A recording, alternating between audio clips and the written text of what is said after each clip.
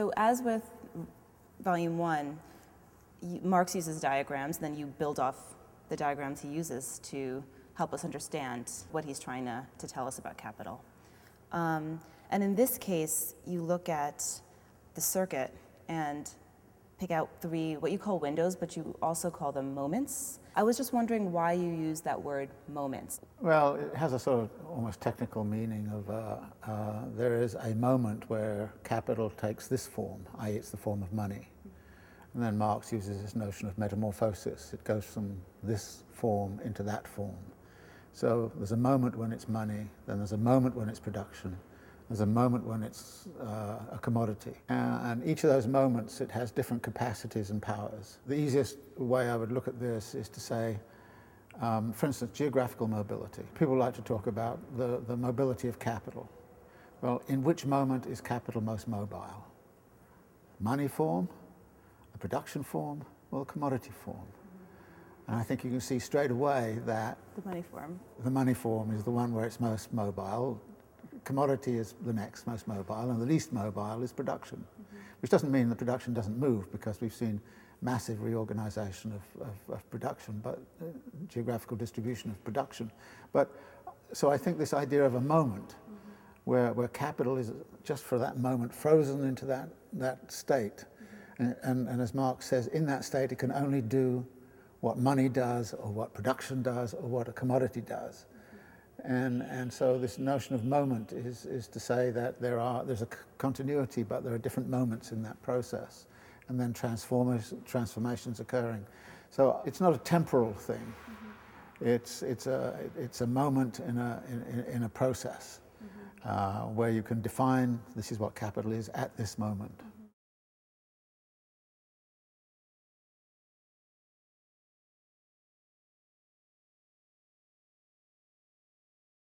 Okay, you should have read the first 3 chapters. I don't know if you have any reactions. In terms of the metaphor the translator used about deserts and oases, how much of it was desert and how much was oasis? Any reactions, responses? I mean, it's written in a very flat sort of style, and it's a bit hard to grasp sometimes exactly what he's into. And I'm going to have to do 2 things here, I think. One is I want to give a general overview of what's going on, and then come back to the text to try and make some sense of the text in relationship to that. As you will see from the very first page, the analysis here is rooted very much in chapter 3 of volume 1, which is the chapter on money.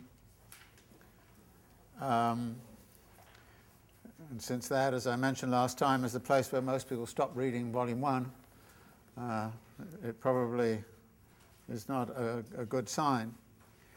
But in effect, what Marx does here is a very simple operation, and it sometimes seems a little banal. You look at the circulation process, which is laid out in where you have money, which is used to buy a commodity, and there are 2 kinds of commodities: labor power, means of production. Those are then put together in production, which produces a different commodity, which contains the surplus value, which is then sold for money plus the increment of money, plus delta M, if you like. Well, let me put that down here. Plus delta M. And then you continue the process and say, well, okay, it comes back in, and once again we buy labor power, means of production, and we go to production, and we produce another commodity, and we go back to M plus another delta M, and we just keep on going. And this is the ongoing process of capital circulation. So what Marx does is to stretch out what was the simple version of it here, and so let's see it moving on. And then what he does is to, in a sense, put a number of frames on top of this. The first frame is this one. That is money going to money. And you look at this one. And this is the circuit of money capital.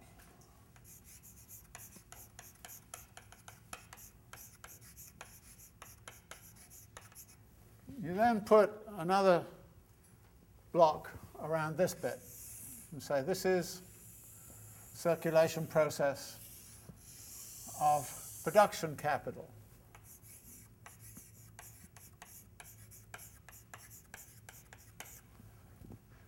And then you put another block around this one and say this is the circuit of commodity capital.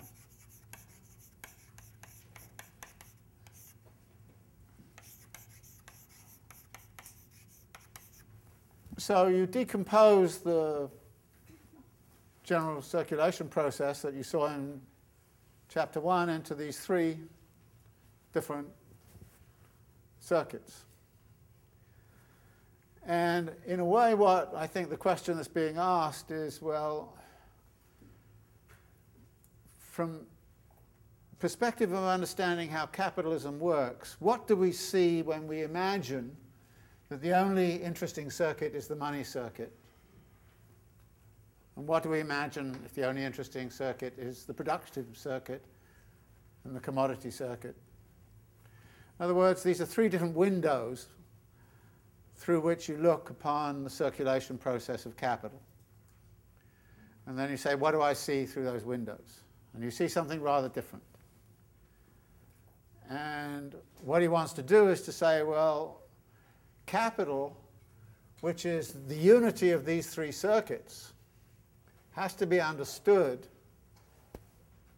as being comprised of a moment of circulation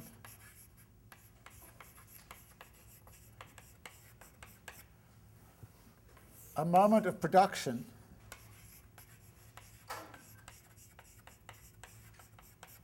and another moment of circulation.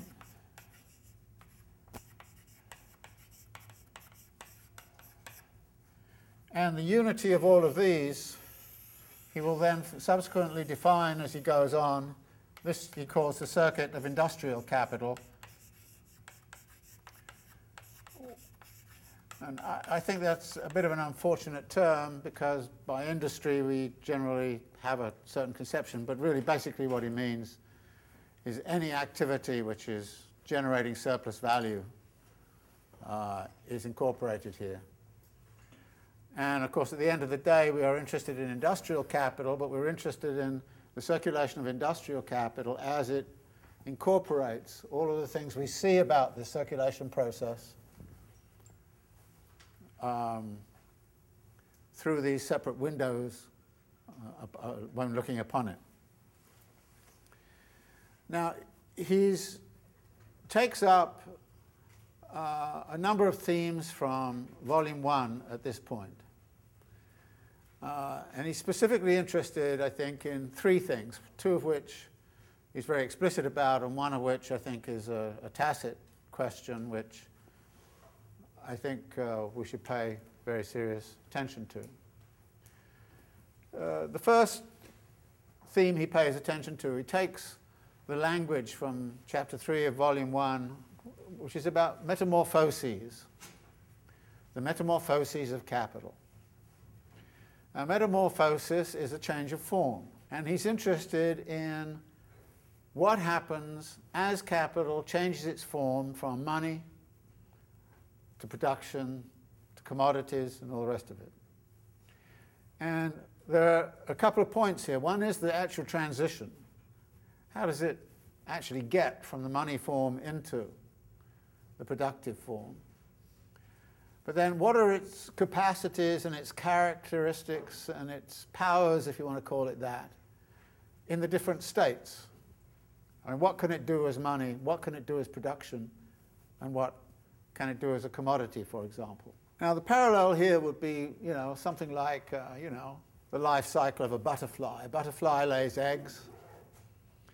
The eggs become a caterpillar. The caterpillar crawls around looking for food, makes a cocoon chrysalis, and eventually out comes the butterfly. Now, this is a typical metamorphosis. And I find this a very interesting parallel for a variety of reasons. Because one of the things you immediately ask yourself the question is, well, what can a butterfly do that a chrysalis can't? And the answer is it can flit around all over the place. What can money capital do? It can flit around all over the place. What can production do? Well, production is pretty much, like the chrysalis. It's stuck in a factory, it's stuck in place. The only instance that Marx talks about where it's not like that is when you're producing transport, when you're producing change of location. What does the commodity do? It's like the caterpillar. It kind of crawls around looking for somebody to desire it and want it and consume it. Okay. In those completely different states, you see that different things are possible. Now, I find this a very, very important idea.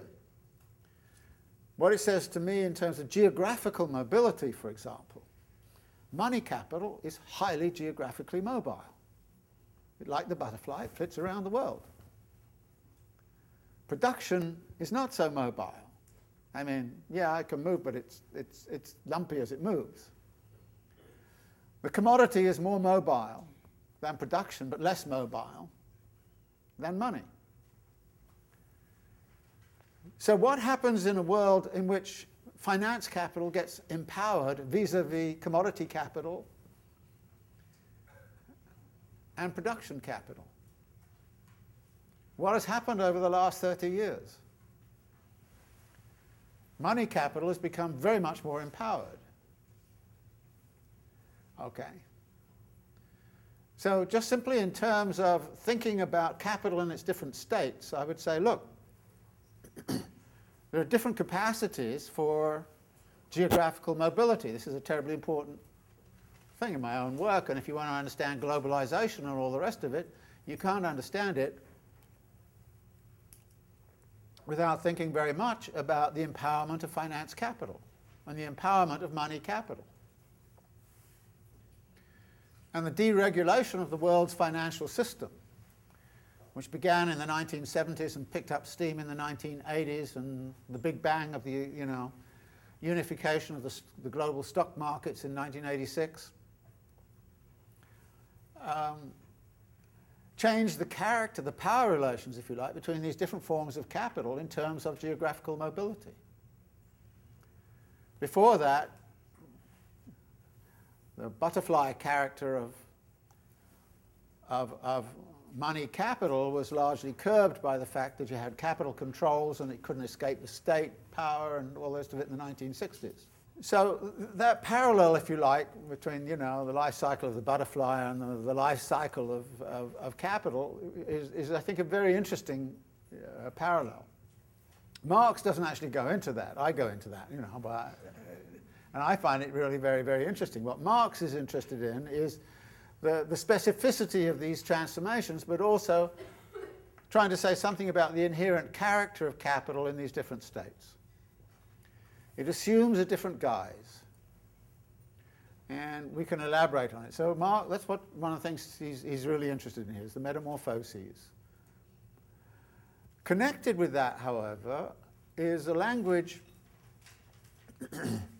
which frequently erupts in these chapters, which is a notion of potentiality of interruptions, of disruptions,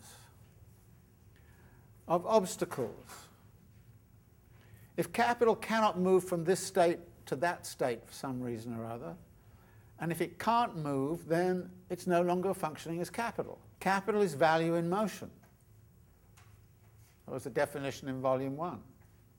And if there's anything that actually interferes in these transitions, then you get disruptions. So he goes back to another theme that had been broached in Volume 1, which is the theme of crises. And I've circulated a couple of passages from Volume 1, which you can look at in this sheet of paper, where he's very explicit about the following ideas. For instance, on 208, he says, he does this attack upon, say, his law, which says that there cannot be any general overproduction because every sale is a purchase, and every purchase is a sale. And Marx kind of says, just because I've got money, I may decide to hang on to the money. There's nothing that says because I've got this money at the end that I have to go across this divide. I don't immediately have to take my money and plow it back in. I can sit there, I can hoard it. And if we all hoard money, then the system breaks down. So he then kind of says on the next page, these independent and antithetical processes form an internal unity. And that is to say that also the internal unity moves forward through external antitheses. These two processes lack internal independence because they complement each other. Hence, their external independence proceeds to a certain critical point. Their unity violently makes itself felt by producing a crisis. There is an antithesis immanent in the commodity between use value and value. Now, this question of the antithesis between use value and value, remember that. It's going to become more and more important in this volume. Between private labour, which simultaneously manifests itself as directly social labour, and a particular concrete kind of labour which simultaneously counts as merely abstract universal labour. And he then kind of says, the antithetical phases of the metamorphosis of the commodity are the developed forms of motion of this immanent contradiction. These forms therefore imply the possibility of crises, though no more than the possibility. For the development of this possibility into a reality, a whole series of conditions is required which do not yet even exist from the standpoint of the simple circulation of commodities. So one of the questions that then comes out is, are we more clear at the end of this exposition as to where crises might come from than we were at the beginning? In other words, does Volume 2 actually make more concrete what the possibility of crises might be? Unfortunately, it seems to me Marx is not anywhere near as wildly interesting as he is when if you turn the page and look at what he says on 236 in Volume 1, when he's very explicit about the nature of a monetary crisis, in which the ongoing chain of payments has been fully developed, along with an artificial system for settling them. Whenever there is a general disturbance of the mechanism, no matter what its cause, money suddenly and immediately changes over from its merely nominal shape, money of account, into hard cash. Profane commodities can no longer replace it. The use value of commodities becomes valueless, and their value vanishes in the face of their own form of value. The bourgeois, drunk with prosperity and arrogantly certain of himself, like the Wall Streeters over the last 20 years, has just declared that money is a purely imaginary creation. Commodities alone are money, he said, but now the opposite cry resounds over the markets of the world. Only money is a commodity. As the heart pants after fresh water, so pants his soul after money, the only wealth. In a crisis, the antithesis between commodities and their value form money is raised to the level of an absolute contradiction. He's much more lively about, crisis formation in Volume 1 than he is in Volume 2.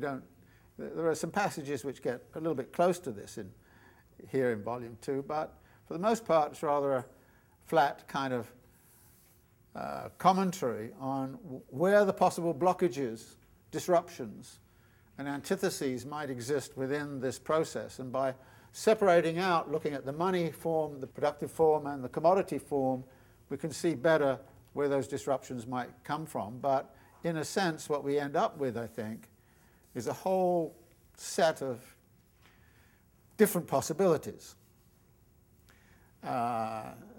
Whereas the possibilities are only vaguely hinted at, we can now locate them through the Volume 2 analysis more precisely. But the locating of them as being more precise still doesn't tell us why you might have crises. It's still about the world of possibilities. not about, well, it's inevitable or it's necessary or something of that kind. So the metamorphosis question and the crisis formation question is, I think, sort of overtly very much in the forefront of what the discussion is about. The third thing that I think is going on here, which is Marx is grappling with the question of what is the essence of capital? What is capital really about? I mean, people kind of sometimes will ask me, what is capital? What are you talking about? And I wave my hand, so I say, well, it's a process of circulation, It's this process of circulation. This is what capital is. It's value in motion. And they go, oh, value in motion, that's... But actually, what Marx does here is I think, start to give a slightly different answer than simply, well, it's a circulation process. Well, yes, it is that. But there are certain things about that circulation process that I think do add up to a very distinctive notion of the essence of what capital is about. Now, Marx doesn't say he's looking for that, but I think that actually, through these chapters, you can come up with some kind of definition about this. So that's, if you like, the general framing of this, of the first 4 chapters in particular. Are you clear about what is going on here? Is this okay? I mean, when I first looked at it and sort of first read this, I thought to myself, well, this is a pretty banal thing to do, I mean, you've got the circulation process and you just plunk these kind of things over it. Like, what are you doing that for? What's the point of that? Well, there is a point, though it's sometimes a little bit hard to discern from the text. So he kicks off then by saying, all right, I'm going to look at the money circuit. I'm going to look at this one. Now, if I wanted to give a macro kind of view of this, it would go something like this. Everybody, I think, would tend to say that that is the circuit of capital. That money is, being used to make more money. That's what capital is about. Marx, I think, is very interested in disabusing us of that. And saying, you're not grasping the fact, as he says at the end of this chapter on money capital, that this is an illusion. He doesn't use the word fetish, but he could. That is, money is the quintessential fetish form. And while it is perfectly true, as he says, that the capitalist is perpetually pursuing monetary gain, they're pursuing something which is not what the essence of capital is about. They're, if you like, pursuing its form of appearance, not its reality. Why would we think that that is the form of capital as opposed to a productive circuit? I mean, production is where surplus value is produced. Wouldn't we say that is the essence of things? Why wouldn't we? Well, Marx is going to question that one too. And commodification. Isn't that what capitalism has always been about? Well, again, some serious questions to be asked about that. So he's trying, if you like, to unravel a little bit about what the concept of capital is and how best to understand it. And I think the answer he comes to is very important, and it's important politically. While he doesn't make any noise about its political importance, I am, so we will get to that in due course. So let's look more closely then at the circuit of money capital. On the first page, he introduces this general form of circulation. And then what he does is at the bottom of the page he introduces these assumptions, which I mentioned last time, that we're not going to have any technological change, we're going to examine it all in its pure state, all those kind of important assumptions that in a way limit his argument but at the same time make it easier to clarify what the nature of his argument is. And so he starts to look at the various links that are involved in this first stage. And the first link is this one, money going into commodities. But there are two kinds of commodities which are purchased. One is labour power and the other means of production. So we look at that in the first instance. But in the first paragraph he says something which I think is very interesting and important.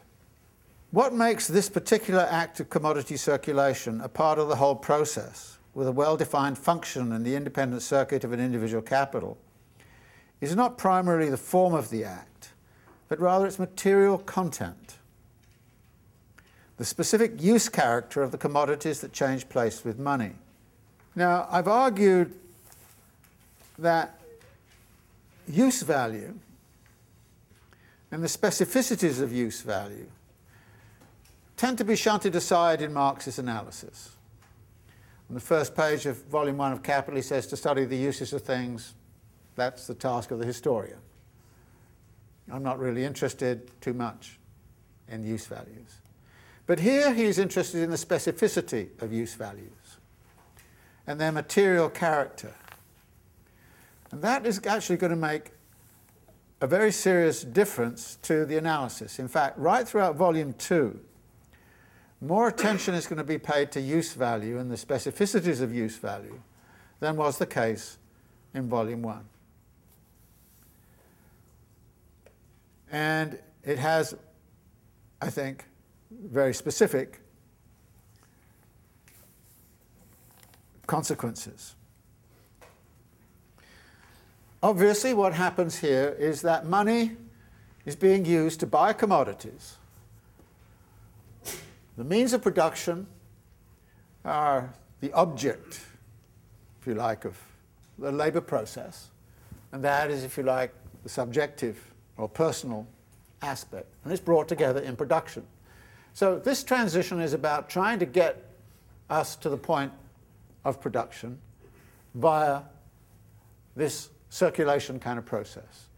So the circulation process is a precursor of moving into production. And different issues arise as he says a little bit further down, about middle of 110, MC breaks up into ML, i.e. money into labour power, and M to MP, which is means of production.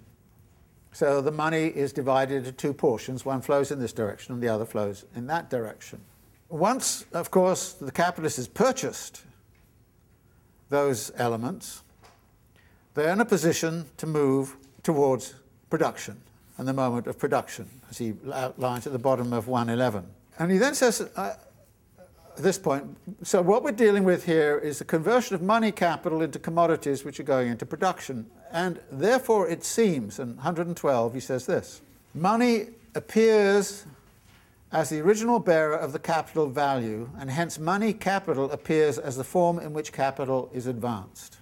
He then undermines that by saying, well, that's not really the case. As money capital, it exists in a state in which it can perform monetary functions. In the present case, the functions of general means of purchase and payment. Money capital, he says towards the bottom, does not possess this capacity because it is capital, but because it is money. What this means is that not all money is capital. Not all money which is being used to purchase labour power or means of production is capital. So this idea that money is capital, and that capital is money, gets somewhat undermined, as he goes on to say, on the other hand, the capital value in its monetary state can perform only monetary functions and no others. What makes these into functions of capital is their specific role in the movement of capital, hence also the relationship between the stage in which they appear and the other stages of the capital circuit. That is, money only becomes money capital by being embedded in this whole circulation process. If it is not embedded in this whole circulation process, it is not money capital. Now, in the course of this, part of the money, of course, passes to the labourer. So at the bottom of 112 he says, when it does that, its capital character vanishes though its money character remains. What this says is that there's another circuit going on here, which is labour power is receiving wages, receiving money. Okay, so there's a flow of money to the labourer, and then is coming back and purchasing commodities. And this is a CMC kind of circuit. So the labourer is not in an MCM circuit, but in a CMC circuit. You start with your commodity, which is labour power, and you end up buying the commodities that allow you to live, the wage goods. But notice, the money then flows back into this circulation process.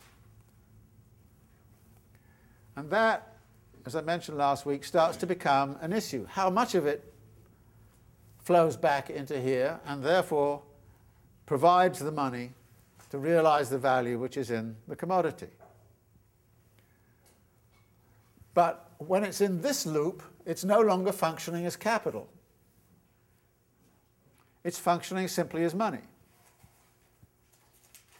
even though it re-enters the circulation process. So a part of it goes out of the circulation of capital, and as he says on the top of 113, the worker spends the money thus received bit by bit on a sum of commodities that satisfy his needs on articles of consumption. The overall circulation of his commodity thus presents itself as LMC, or CMC if you just want the labour as a commodity, in which there are two links. One is labour into money, and the second is money into the commodity. And then he says, i.e. in the general form of simple commodity circulation, CMC, where money figures simply as an evanescent means of circulation, as merely mediating the conversion of one commodity into the other. But, he then says, the purchase of labour power is generally regarded as characteristic of the capitalist mode of production. That is, the fact that wage labour exists will be seen as the specific character of a capitalist mode of production. But he then goes on to say, but this is in no way for the reason just given, because the purchase of labour power is a contract of sale. And he then goes on to talk about the wage. He goes on in the next page, having talked about this, when he says, but money appears very early on as a buyer of so-called services without its being transformed into money capital and without any revolution in the general character of the economy. So there can be buying and selling of labour power without there being the circulation of capital. Just because you see the buying and selling of labour power doesn't mean you're in a capitalist society or there's a capital-labour relation. And actually that's still the case. I mean, if I pay a kid in my building 2 days a week to walk my dog in the afternoon, this is not the circulation of capital, right? This is wage labour in a sense. And payment for services of some kind is a feature of pre-capitalist societies. So the fact that you see some sort of contract going on of that sort doesn't say, oh, there's a labour market, therefore this is capitalism. The labour market may be a necessary condition for there being capitalism, but simply the labour market is not a sufficient condition. Now, what then happens is that on 114, Marx kind of says, by way of this first money into commodities, labour and means of production, the capitalist effects a connection between the objective and the personal factors of production, insofar as these factors consist of commodities. Now, on the next page, he then talks about the fact that this can only work as capital if, he says about the middle of 115, the class relation between capitalist and wage labourer is already present, already presupposed. The moment that the two confront each other in the act, money into labour power. It's a sale and a purchase, a money relation. But what is presupposed in it, he says, is that the buyer is a capitalist and the seller a wage labourer. And this relation does in fact exist because the conditions for the realisation of labour power, i.e. means of subsistence and means of production, are separated as the property of another from the possessor of labour power.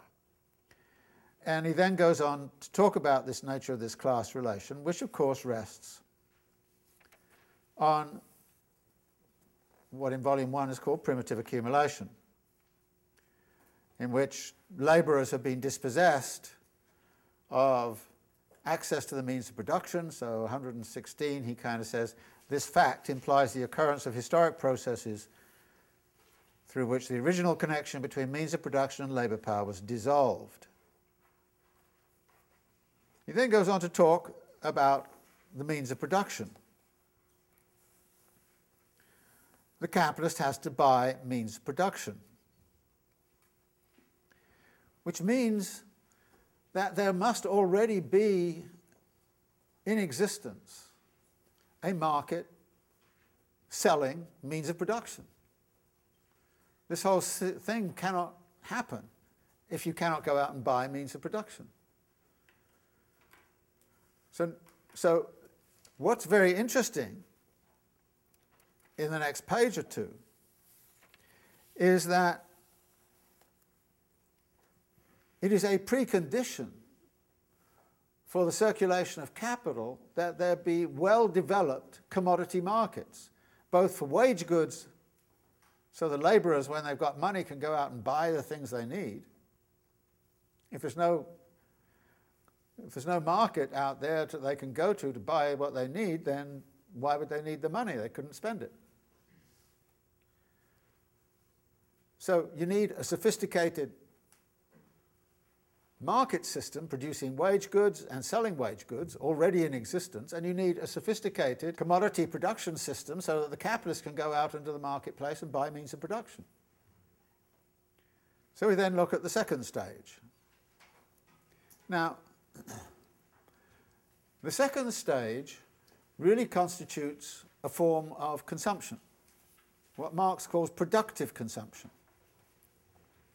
There's going to be the productive consumption of labour power and the productive consumption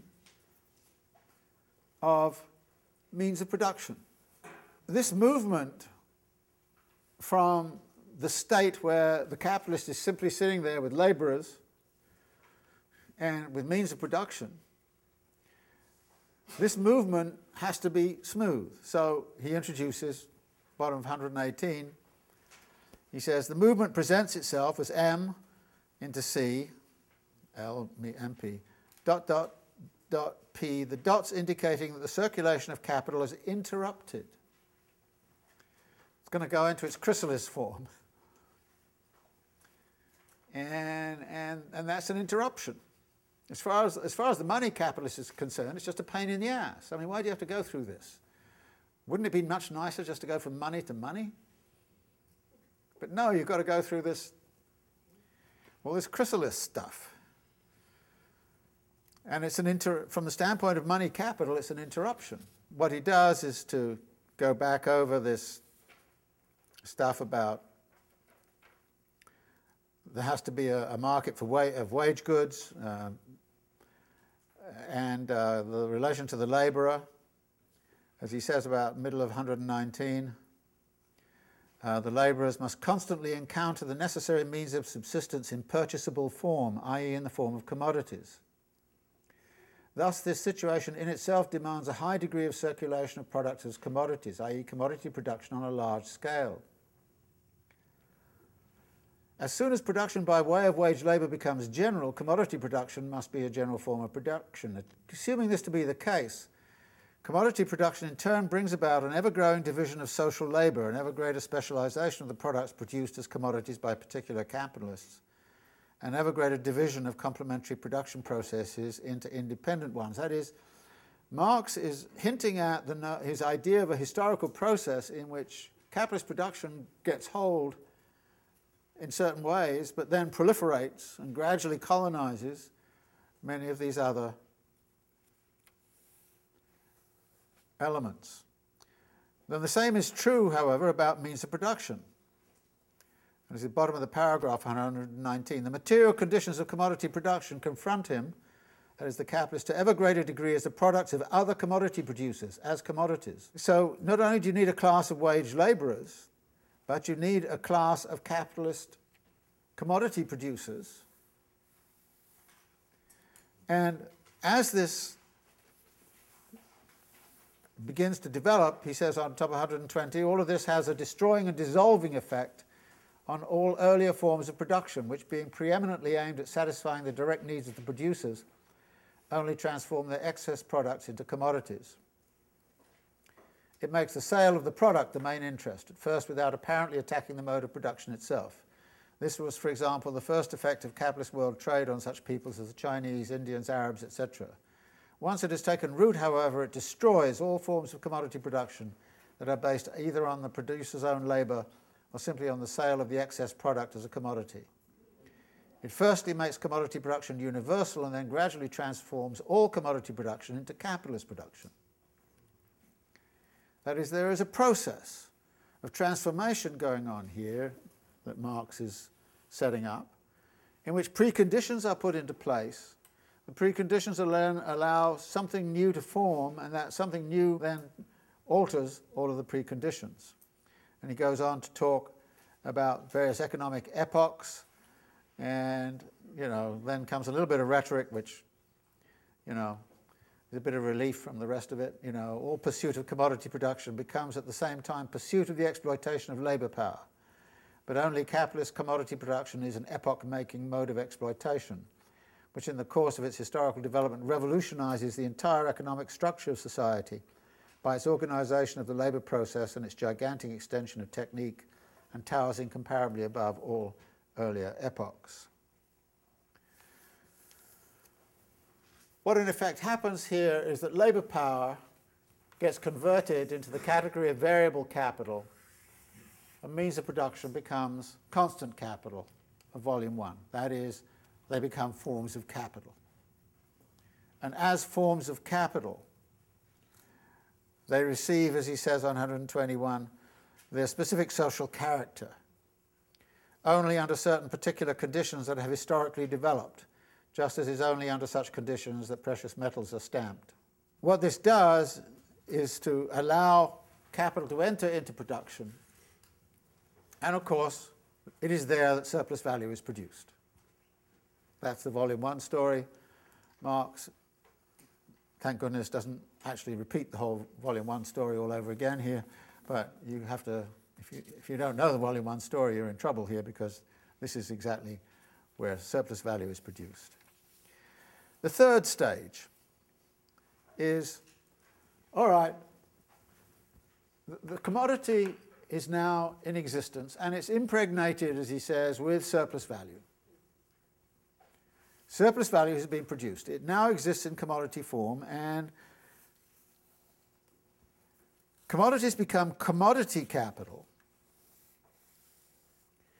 And as he says on 122, In commodity form, capital must perform commodity functions.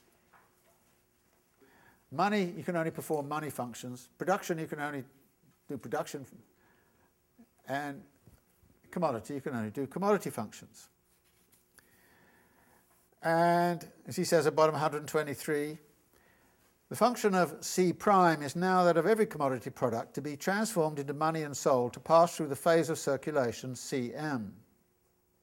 As long as the now valorized capital persists in the form of commodity capital, is tied up on the market, the production process stands still. The capital operates neither to fashion products nor to form value. According to the varying speed with which the capital sheds its commodity form and assumes its money form, according to the briskness of the sale, the same capital value will serve to a very uneven degree in the formation of products and value. What Marx is now introducing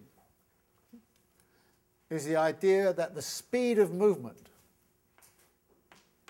the speed of this transition is important. Its timing, how fast it can happen. And that is something that's going to be taken up later on, but note it's introduced here.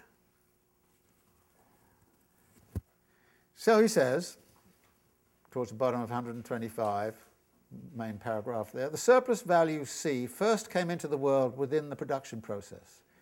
It is thus now entering the commodity market for the first time, and moreover in the commodity form. This is its first form of circulation, and hence the act of CM, which is C, which is the surplus value embodied in the commodity, to the delta M. This piece of the transition becomes very significant. But there's a shift here. To begin with, you can't split a commodity into, just sell this piece and not this piece. In other words, there's unity in the commodity.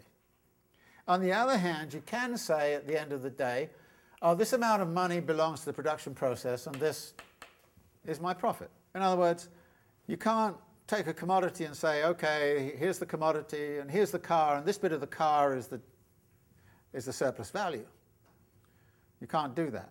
They're not separable in the commodity.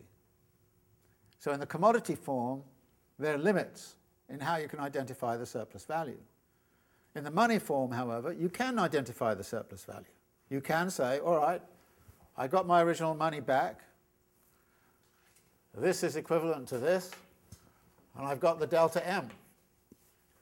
And I can see how much surplus value there was there. You can't actually see how much surplus value there is in a commodity until it goes into its monetary form. And one of the consequences of this is that when it gets into its monetary form, as Marx points out, the direct connection with with production vanishes. You no longer see anything about production. When Marx talks about production being the hidden abode, well, it's a hidden abode where all these things go on inside of the chrysalis, but by the time you get to be the butterfly, there's no sign of the chrysalis, where, forget it. Now, what comes out of this is, towards the end, 130 or so, 130, Marx starts to sort of talk about the fact that the commodity capital is a more rational form than money capital, in which every trace, this is on 131, in which every trace of this process has been effaced, just as all the particular useful forms of commodities are generally effaced in money. That is, this goes back to the idea of money as a fetish. Money hides. It hides what production was about. It hides even what the commodity form was about and the specificities of the commodity form. And when we look in the next section as the circuit of capital as a whole, what we start to see is distinctions within a unity. So that on 133, money capital, commodity capital, and productive capital. And then he goes on to define the capital that assumes these forms in the course of its total circuit, discards them again and fulfills in each of them its appropriate function, i.e. the metamorphosis stuff, is industrial capital. Industrial here in the sense that it encompasses every branch of production that is pursued on a capitalist basis. I think it's a very important paragraph. It says, well, how do you think about these different circuits? Then what follows, 2 paragraphs later, the circuit of capital proceeds normally only as long as its various phases pass into each other without delay. If capital comes to a standstill in the first phase, M to C, money capital forms into a hoard. If this happens in the production phase, the means of production cease to function, and the labour power remains unoccupied. If in the last phase, C prime to M prime, unsaleable stocks of commodities obstruct the flow of circulation. All right, we're back to, these are the potential blockage points. These are the points where crises can occur. Now, I think this paragraph is terribly important, even though Marx doesn't really highlight it at all. Because what it is actually saying is the possibility exists for many different forms of crisis to exist. It can attach to money not being able to find any place to go, production not being able to be completed, or it can be commodities that can't be sold. And for the first time, what we see Marx articulating is the idea that within the dynamics of circulation itself, there is the real possibility of crises. And this is a systemic thing rather than simply what he said in Volume 1 of Capital, which is, well, you can get these monetary crises and they look like this, they look like that. Here he's saying there are systemic ways in which we can dissect the nature of crises. And I think this notion of the interruption of the flow is terribly important. Now, in the enigma of capital, for example, I was arguing, well, there are all kinds of ways in which you can look at crises. There are all these kinds of blockages. And actually, the language of the Grundrisse is very similar to this, which is that there are barriers which need to be circumvented. If you can't circumvent them or transcend them, then you get a crisis. And a crisis is one of the ways in which the barriers tends to get removed. So instead of saying that crises only arise out of a dynamic of production, you have to see crises as potentially arising within the realm of circulation. And that it can occur for all sorts of reasons in the realm of circulation. So I attach quite a lot of importance to that particular paragraph. Now, what this then gets into is some stuff about fixed capital, and then there's some stuff about transport. Now, transport comes into being in a later chapter, so I'm going to delay consideration of transport till we get to chapter 5, I think it is. But he concludes, I think, in what to me is a very important way. On page 136, money capital and commodity capital, insofar as they appear and function as bearers of their own peculiar branches of business alongside industrial capital, he's accepting the idea that there are money capitalists and there are merchant capitalists. But now he's saying they really are simply bearers of what we're talking about here. We can understand why they're doing what they're doing through the analysis we're now conducting. They are, he says, now only modes of existence of the various functional forms that industrial capital constantly assumes and discards within the circulation sphere. Forms which have been rendered independent and one-sidedly extended through the social division of labour. So, in other words, merchant capital are there, but we have to understand them simply in terms of the dynamics of what we're looking at. From the standpoint of money, he says on the next page, 137, it is precisely because the money form of value is its independent and palpable form of appearance. I always watch with Marx's stuff about appearance. That the circulation form M to M prime expresses money-making, the driving motive of capitalist production, most palpably. The production process appears simply as an unavoidable middle term, a necessary evil for the purpose of money-making. And this then leads into the bottom. He says, the money form of the two extremes, this is the independent and palpable form of existence of value. And for that reason, she says on the next page, money always appears as having an independent value form of money breeding money. The creation by value of surplus value is not only expressed as the alpha and omega of this process, but explicitly presented in the glittering money form. And he then has some stuff about worker consumption, which we'll come back to, but has a very interesting paragraph at the end of 139, little passage there. He talks about the way in which, for that reason, many states actually just like to assemble money and gain money, because it is the palpable form of wealth.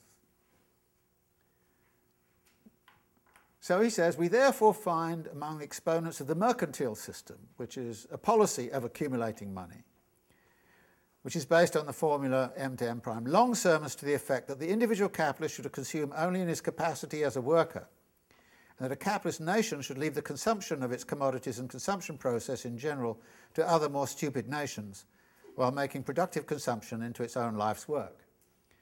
Well, over the last 30 years, there are people like Kevin Phillips and myself, I agree with him. We've been in a mercantilist situation with the United States performing the role of the most stupid nation, right? I mean, consuming way, way, way beyond your means. The Germans and the Chinese have been sort of saving like crazy. And it's a mercantilist world. They've been assembling money power. And the US has been letting it drain away. And I think that this kind of notion of most stupid nation is a great idea. We should actually hang it out, kind of say, let's have a vote on the most stupid nation in the world, and the United States is the most stupid nation, and then see what happens. But it is a wonderful little way of looking at it, because Marx thinks that this, however, is a rather illusory form. With Volume 1, we read straight through, essentially, and followed the logic of Marx's argument. But with 2, you're interspersing it with parts of Volume 3, and that too, not always in order. It seems like we're reading it in a dynamic way, and I'm wondering how this aids us in understanding Marx's own way of abstracting in motion. First off, Volume 3 is very thick, so if ever I want to teach Volume 3, I'd like to have some of it already taken care of. So it's a little bit of that. But the other thing is that Marx, again and again and again in Volume 2, is talking about the credit system in particular. And so it seemed to me very important to see what would happen if you took materials on finance and credit and inserted them alongside the materials in Volume 2. And it does, of course, all sorts of things. For instance, what is considered a really technical relationship between circuits of money, capital, and commodity capital and production capital gets converted into Volume 3 to an active class relation between finance capitalists and production capitalists and merchant capitalists. Mm-hmm. And so you actually start to see the agents and the social positioning they have in relationship to these circuits that are described in very flat kind of terms in Volume 2. So for me, it makes it a much more exciting text, actually, when you start to mix and match. Just to conclude this chapter, we come to the argument that the circuit of capital, as he says, 139, is thus a unified process of circulation and production. It includes both. But 140, the top, he says, the circuit of money capital is thus the most one-sided, hence most striking and characteristic form of appearance. Again, notice these terms like form of appearance of the circuit of industrial capital, in which its aim and driving motive, the valorization of value, money-making and accumulation, appears in a form that leaps to the eye, buying in order to sell dearer. For these sorts of tangible reasons, the circuit of money capital, he goes on to say, remains the permanent general expression of industrial capital, insofar as it always includes the valorization of the value advanced. That is, you always know how much of the surplus value you've gotten. But he then counters this on 141 by saying, if we concentrate simply on this formula, that it contains in its form a certain deception, It bears an illusory character that derives from the existence of the advanced and valorized value in its equivalent form in money. What is emphasized is not the valorization of the value that occurs elsewhere in this kind of process, but the money form of this process. And then, bottom of the page, the illusory character of money going to money plus profit, and the corresponding illusory significance it is given, is there as soon as this form is regarded as the sole form, not as one that flows and is constantly repeated, i.e. as soon as it is taken not just as one of the forms of the circuit, but rather as its exclusive form. In itself, however, it refers to other forms. So, the other forms of circulation are absolutely necessary for the money form. The money form can't function without them. But nevertheless, the money form is the one in which we see more clearly what is going on. And for that reason, we are always in danger of prioritizing the money form vis-a-vis the other forms of circulation. And it is, as he kind of almost says, well, it's natural to do that. And it is even, of course, important to understand that the motivation of the capitalist is very often about just simply accumulating more money power. But when you think about it, you wonder about that motivation. I mean, somebody who's running a factory, are they more interested in the money they get, or are they actually more interested in the reproduction of the factory? I mean, they've made the factory, they've built the factory. Are they just as much animated about, keeping the factory going? Isn't that where the excitement is in terms of producing things and making things? And aren't the producers as interested in actually replicating and reproducing production as they are in making money? Why should we prioritize the money? But we tend to, for economic kinds of reasons. But I think it's perfectly plausible that the producer, the person who's involved as the productive capitalist, is as interested in replicating, i.e. in this production-to-production circuit, and potentially building it, and having a lot of pride in having built it and made it, and the monetary side of it, well, yeah, okay, can be a secondary motivation. But I think the general imaginary that comes with the nature of capitalism is, of course, that it's about money being used to make more money and not caring at all exactly how you do it. Whereas I think what Marx is doing here is to saying, well, it's not entirely like that. But it's perfectly understandable why it is that we might prioritize the money form, but we should be careful about doing that. Well, that's all I want to say about this chapter. Does anybody have any kind of questions or issues they want to raise themselves? I mean, there are a lot of things going on here, and I don't catch all of them, but yeah. I'm just curious about where the subjective element of labor power comes in throughout all three of these circuits, or if it's just in the sort of productive capitalist circuit or not. Specifically, it was possible to read volume 1 and try to understand that sort of the objective and subjective character of capitalist production in terms of class struggle and things like that. I'm just trying to imagine if there's a subjective element to all three circuits, and you can locate that kind of antagonism throughout the total process.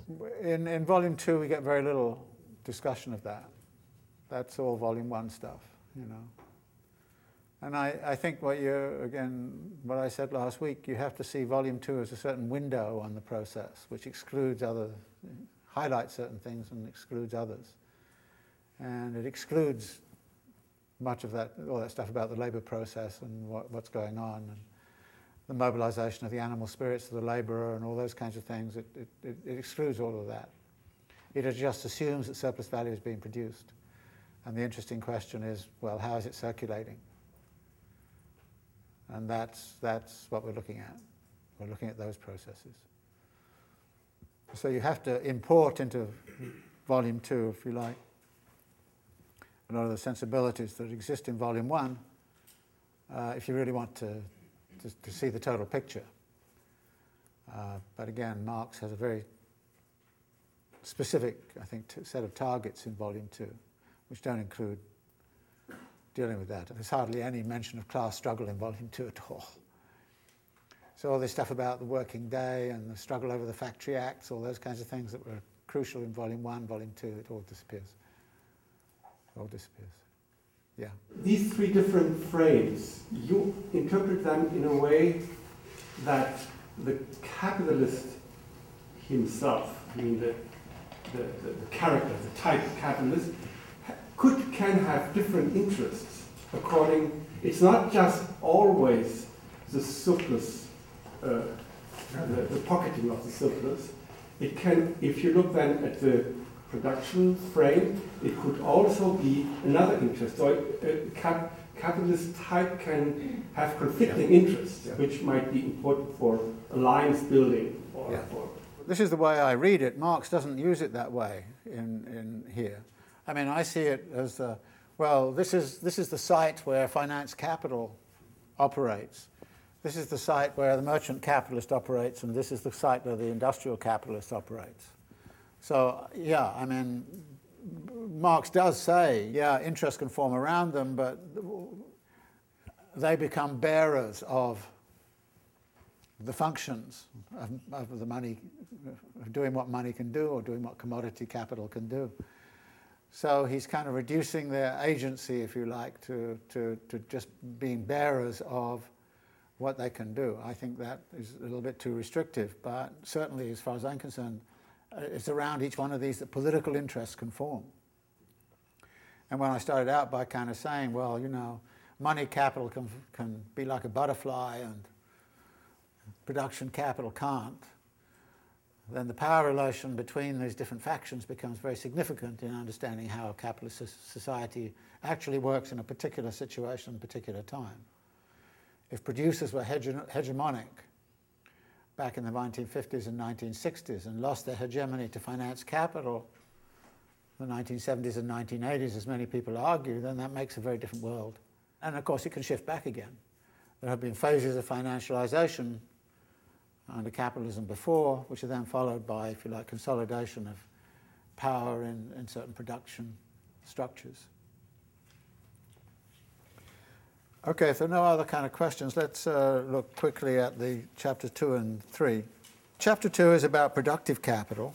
And from the standpoint of production capital, of course, circulation proper, as he says at the bottom of the first page, appears only as the mediator of the reproduction that is periodically repeated and made continuous through this repetition. Then immediately there's a question about production, is that are we going to take a part of the extra money capital, the profit, and reinvest it in expansion? And he says, okay, let's make two assumptions. Let's imagine a situation of simple reproduction in which, as he says at the bottom of 145, the entire surplus value goes into the personal consumption of the capitalist. Now, chapter 23 of volume 1 is about simple reproduction. Chapter 20 of volume 2 is about simple reproduction. So Marx uses an analysis of simple reproduction as a way to look at functional relationships. And it's interesting that, generally speaking, he spends more time on simple reproduction than he does on expanded reproduction. And he tends to look upon expanded reproduction as just a more complicated version of simple reproduction. Even as he says, simple reproduction under capitalism is a non-possibility. Now, what's going on in this chapter is that we're looking at the way in which money comes back into production. And there are two moments in this. I mean, the producer is here. And there is an MC moment that precedes what the producer does, and then a CM moment that follows what the producer does, and then this M comes back in, and that's the reproduction of the production apparatus and production capital. Now, what goes on in production, of course, is what he calls productive consumption. This productive consumption rests on, of course, the satisfactory completion of these two moments of circulation, both money into commodities and commodities into money. And so he spends a good time, actually, even though it's supposed to be about production, he doesn't talk about production very much, he talks about M into C and C into M. This process that he's looking at entails all sorts of ways in which, if anything hiccup occurs here, then the production is in trouble. So that any interruption here or here in the puts us into considerable difficulty. But there are also certain things that flow from this. One is that as this process continues, and I think there's some very interesting passages here, as this process continues, he talks on 151 about, and there's an argument in Volume 1 of Capital which is rather similar, that the labourer in production is producing the equivalent of their own labour power plus the surplus value. And after a time, in effect, if the capitalist is consuming the surplus value, you can argue that they consume away their whole capital, and that labour actually has a right to the whole capital. And the argument he used in Volume 1 went something like this. You have, let's suppose you have £1,000 and you produce £200 of surplus value every year, then after 5 years, £200 of surplus value has been produced by the labourer. That therefore, if that surplus value belongs to the labourer, then the capitalist has forfeited the right to the original capital and has in effect consumed away the original capital. This is his argument in Simple Reproduction in Volume 1, so that under the sort of Lockean view that labour has the right, has a property right to whatever they produce by mixing their labour with the land, then under the Lockean thesis they should rightly have all of the spoils. So what he then does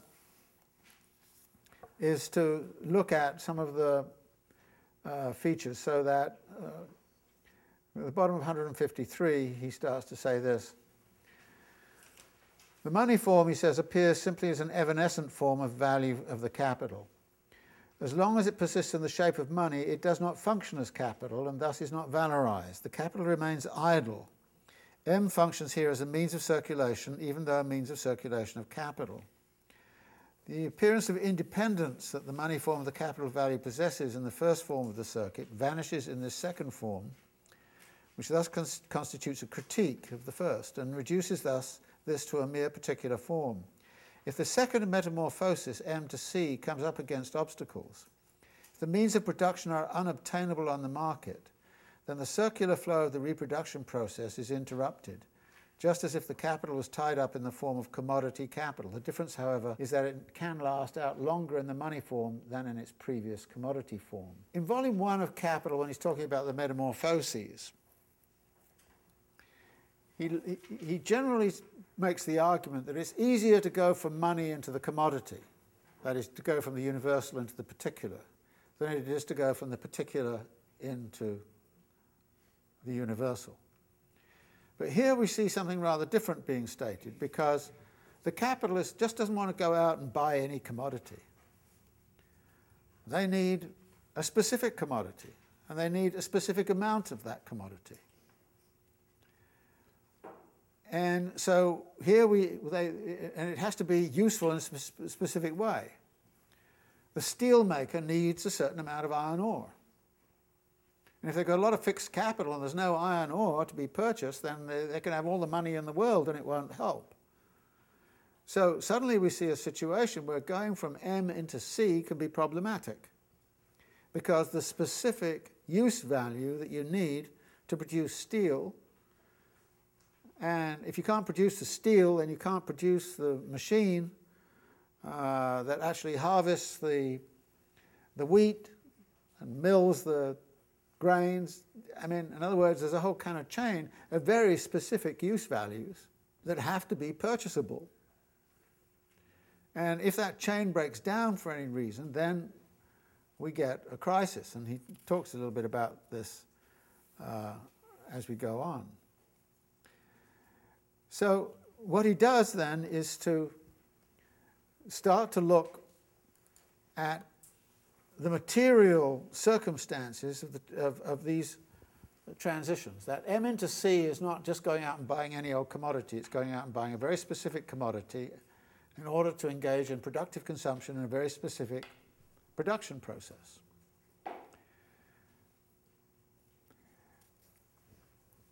So 155, he says, the transformation of money capital into productive capital is the purchase of commodities for the purpose of commodity production. It is only insofar as consumption is productive consumption of this kind that it falls within the actual circuit of capital.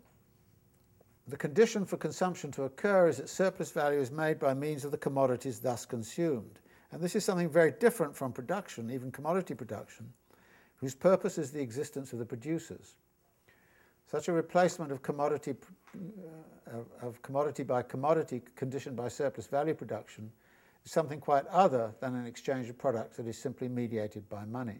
What this means is that capital becomes dependent upon other capitalists, and that therefore relationships between capitalists start to enter into the picture. And the chain includes, of course, the worker. So he's got several passages in here, including those that follow on 155. The constant existence of the working class is necessary for the capitalist class, and so therefore is the consumption of the worker mediated by M into C. The same is true of the existence of other capitalists. Now this chain can get of supply and demand can get mediated, and he introduces the figure of the merchant very briefly at the bottom of 155, and then tells a tale on 156 in which he talks about the consumption of commodities. And in effect, what we're talking about here is there's a title of a book by Schaffer called The Production of Commodities by Means of Commodities. And what we're talking about here is precisely that commodities are being produced by actually the productive consumption of commodities produced by other capitalists, which introduces this whole notion of a supply chain. And so, as he says, 156, as long as the product is sold, everything follows its regular course as far as the capitalist producer is concerned. The circuit of the capital value that he represents is not interrupted. And if this process is expanded, which includes an expansion of the productive consumption of the means of production, then the reproduction of capital can be accompanied by a more expanded individual consumption and thus demand on the part of the workers. Right? Since this is introduced and mediated by productive consumption. Production of surplus value, and with it also the individual consumption of the capitalist, can thus grow, and the whole reproduction process finds itself in the most flourishing condition. While in fact a great part of the commodities have only apparently gone into consumption and are actually lying unsold in the hands of retail traders, thus being still on the market. One stream of commodities now follows another, and it finally emerges that the earlier stream had only seemed to be swallowed up by consumption. Commodity capitals now vie with each other for space on the market. The latecomers sell below the price in order to sell at all. The earlier streams have not yet been converted into ready money, while payment for them is falling due. Their owners must declare themselves bankrupt or sell at any price in order to pay.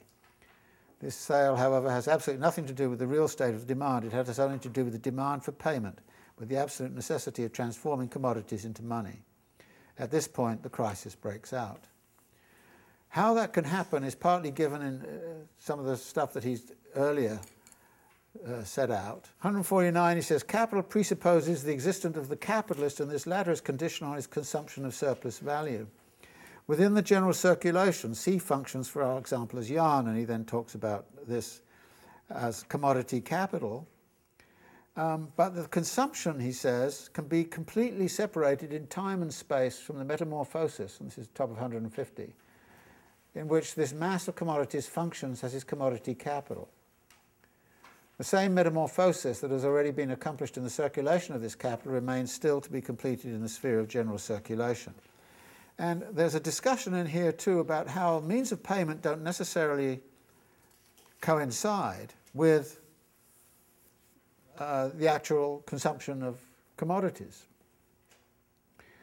As he says at the bottom of 151, the difference in time between the execution of C and M and that of M to C may be more or less considerable. Although, as a result of the act C to M, M represents past labour, N can represent, for the act MC, the transformed form of commodities that are not yet present on the market at all, but will be there only in the future, since MC does not need to take place until C has been produced afresh. And then he then talks about, coal may be purchased before it is extracted from the mine. The same applies to the expenditure of the capitalist revenue. I mean, you can buy things, ahead of time. And it's even true of the worker. He says the worker may use wages to buy a coat that will only be made 1 week later. So that the separation of money flow from actual commodity usage becomes very much part of the story, which leads into this description of a specific chain of supply and demand, which then affects, as it were, or creates the possibility, not the possibility, but the probability of a crisis. Now, throughout that first section, he's assuming that the money, that the surplus value is consumed totally by the capitalist, which then raises the question of where does the money come from to buy the surplus value so that the capitalist can then have that money to consume. And there's a circuit goes on there in which the capitalist has to buy the surplus value before they can actually realize it. So there's a very interesting kind of question which is beginning to emerge here, which is where does the money come from to purchase the surplus value? At this point, there has to be more money. Where is more money going to come from? And this is the question. And for the moment, what he says is, in effect, that it comes from the capitalist. The capitalist has the money and therefore spends it, buys the commodity, realizes the surplus value on the basis of that, and then spends it again. So that, in a way, the delta M is used to buy the delta C, which is then used to buy, to produce the delta M. So there's a sort of a circulation process there that seems to involve the capitalist class. Now, this is not the whole story, and it'll become a rather different story a bit later. But this seems to be the situation as he's putting it now. Now, when it comes down to accumulation and reproduction on an expanded scale, you see that you're not simply dealing at this point, as he says on 160, with the production of surplus value. You're also dealing with the capitalization of that surplus value into new capital. P into P prime, he says at the bottom of 160, is the produced surplus value being capitalized. But then there's a very peculiar set of passages that follows on top of 161. As a specific and distinct form or mode of existence that corresponds to the particular functions of industrial capital, money capital can perform only money functions. Well, he said that before. And commodity capital only commodity functions. The distinction between them is simply that between money and commodity. In the same way, industrial capital, in its form as productive capital, can consist only of the same elements as those of any other labour process that fashions products. as industrial capital within the sphere of production can exist only in the combination corresponding to the production process in general, and thus also to the non-capitalist production process, so it can exist in the sphere of circulation only in the two forms of commodity and money that correspond to this. Now, what is non-capitalist production process doing in there? Marx seems to be saying that this whole process can in fact function without the production of surplus value. I don't know why this is in there, except that this comes back to the kind of question of the definition of capital. It is possible, of course, for there to be many kinds of production processes which are not about the production of surplus value. And it is perfectly possible to find those even within the midst of a capitalist social order. So the possibility apparently exists within this for there to be a non-capitalist production process, i.e. one that is not about production of surplus value and one that is not about a situation in which money breeds money, as he says. And so the capitalization of the surplus value can be the capitalization of a surplus, which can then actually lead into expansion, but not necessarily to produce more surplus value. This is a strange argument to find in Marx's Capital. This then leads him to look at the necessity for both the accumulation of money, that the expansion of the system can't occur on a smooth kind of basis. It often means you have to save money. So the accumulation of money, as he says, if M is to serve as money capital in a second independent business alongside the first, it is clear that it can be invested in this only if it possesses the minimal magnitude required for such a business. It is invested extending the original business, and the relationship between the material factors of P as well as their value relationship similarly determines a certain minimal magnitude for M. And so there's this question of the minimum size of reinvestment and how you save capital. And saving capital, of course, saving part of the money capital means you're hoarding it, which means you're actually disrupting the general flow. So there's a necessity to disrupt the general flow if you want to hoard the capital. And this, of course, is where the credit system comes in, and Marx doesn't want to deal with that here, so we don't get the credit system. He talks then at 163 about the necessity of forming a hoard in order to be able to sort of launch into these new systems of production, which leads him to set up some new categories. In 164, when this happens, he says, money figures here as latent money capital. And it's being saved to be able, as preparatory stage, to enter back into the circulation process. But as long as it persists in the state of a hoard, it does not yet function as money capital. It is still money capital lying fallow, and he will use the term fallow capital. Not interrupted in its function, as in the previous case, but rather as yet incapable of performing this function. Now, what this suggests is that a part of the money capital has to be held to one side, both as latent and fallow capital, in order for the actual system to expand. So the expansion depends upon that.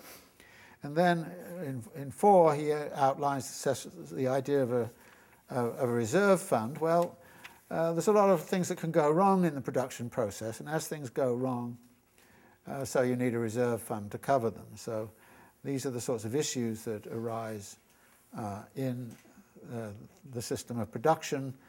Production is contingent upon, very contingent upon, the achievement of these other elements and the ability to take the specific commodities and bring them into production. Now, one of the surprising things about Volume 2 of Capital is this, that the circuit of commodity capital is very much privileged in Volume 2. And it introduces some very important caveats into the nature of the argument. So while, as he says,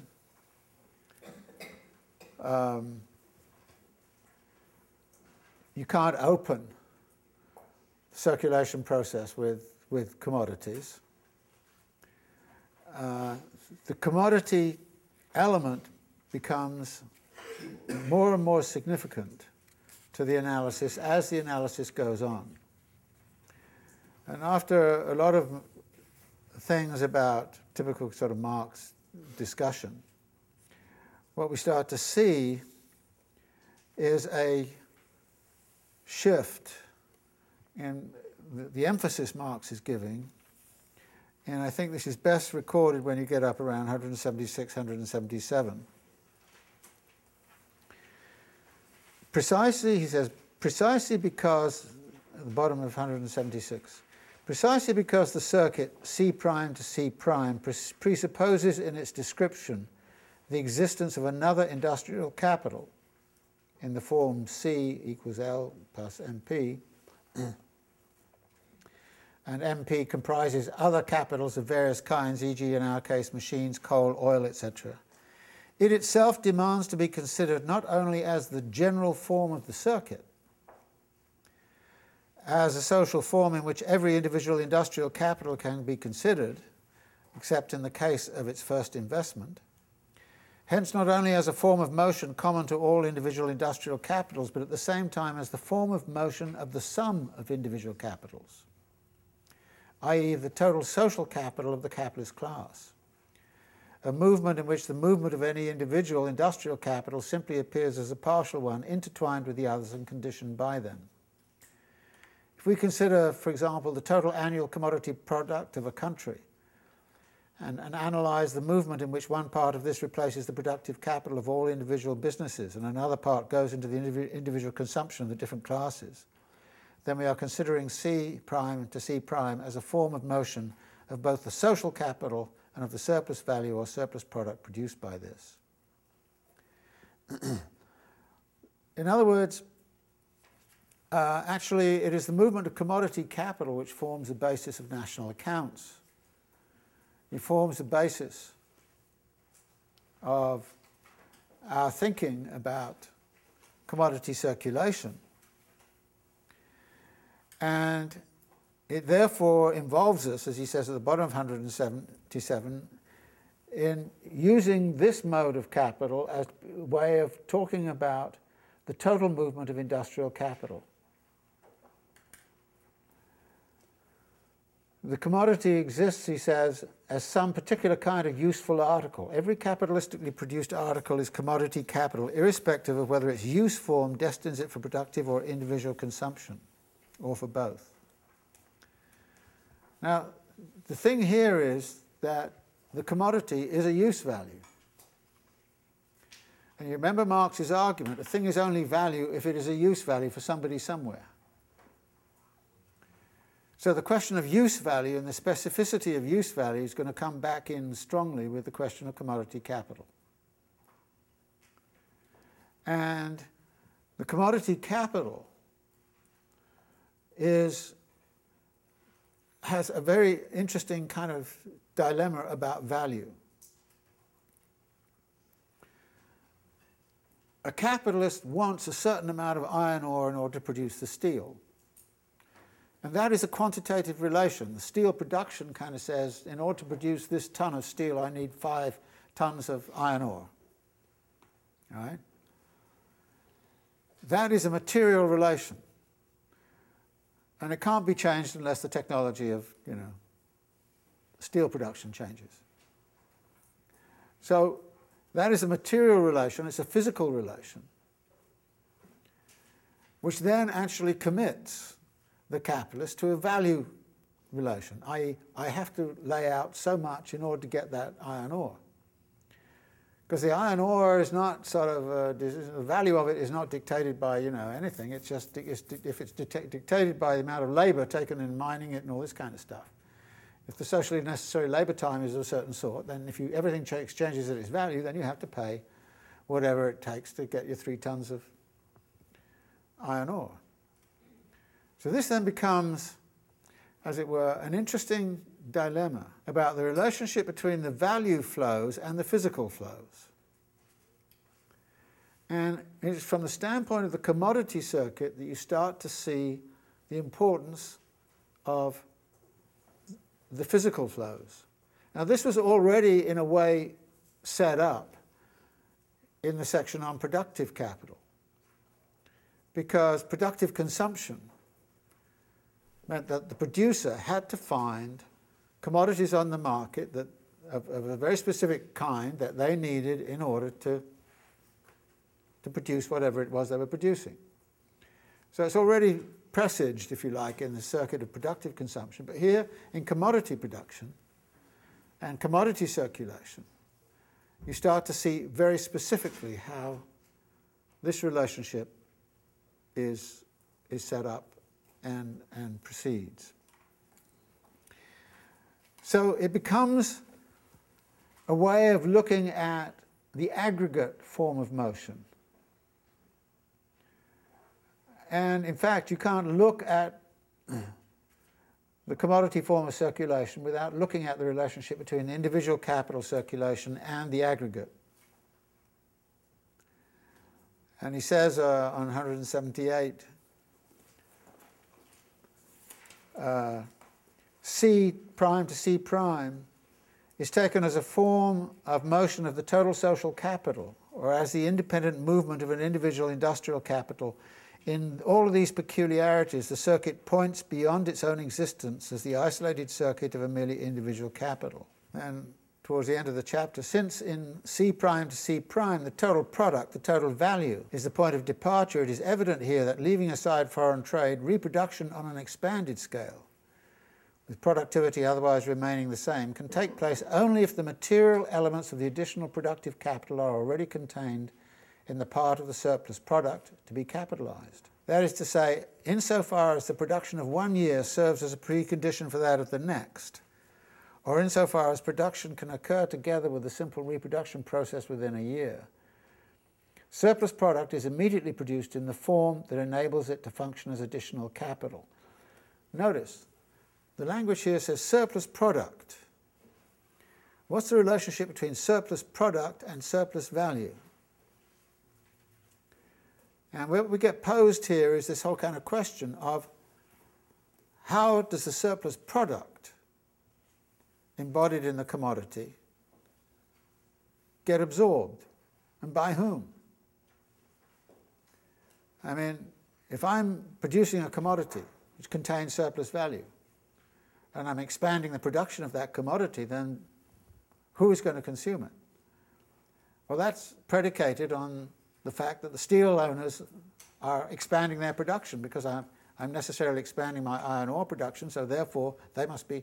So this is a material relation, and it's how to absorb the surplus product as well as how to absorb the surplus value. In other words, this transition,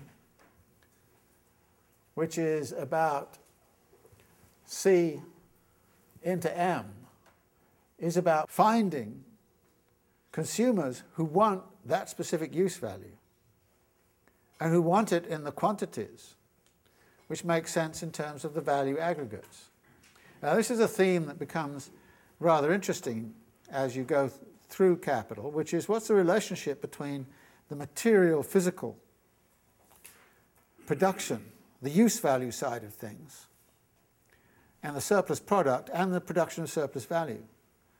And there are times when there is some considerable tension between those two. And that's introduced here in this chapter. And he ends up with kind of talking about Quesnay's tableau économique, which is going to be the basis of chapters 20 and 21 of Capital, which of Volume 2, which are terribly important chapters, in which Marx, in a sense, sets up an input-output structure. You need so much iron ore to produce the steel, to produce the engines that produce the machinery that produce the corn, that, all those kinds of things. But that's a physical relation. And commodity, after all, commodity is a thing, and it has these material qualities. And it has both a use value and an exchange value, and the use value cannot be dismissed. And therefore, the use value starts to come back in as a parallel track of argument. And you see it most clearly in the commodity capital. So this is this chapter is terribly important. It's the one where Marx really takes on some of these kinds of questions and begins to pose these kinds of questions. So I guess we're getting close to being out of time. So anybody got any immediate kind of questions about this? Okay, next week, add any questions you want here, and then we're going to look at the three figures of the circuit, circulation time, cost of circulation. But I also want you to think about how do you come out of this and define what capital is based on this argument. Can you come up with a definition? What's the definition of capital? It's partly addressed in the three figures of the circuit where Marx puts all of them together, but you can already see some of that in the argument. Okay, so let's leave it there. Thanks very much.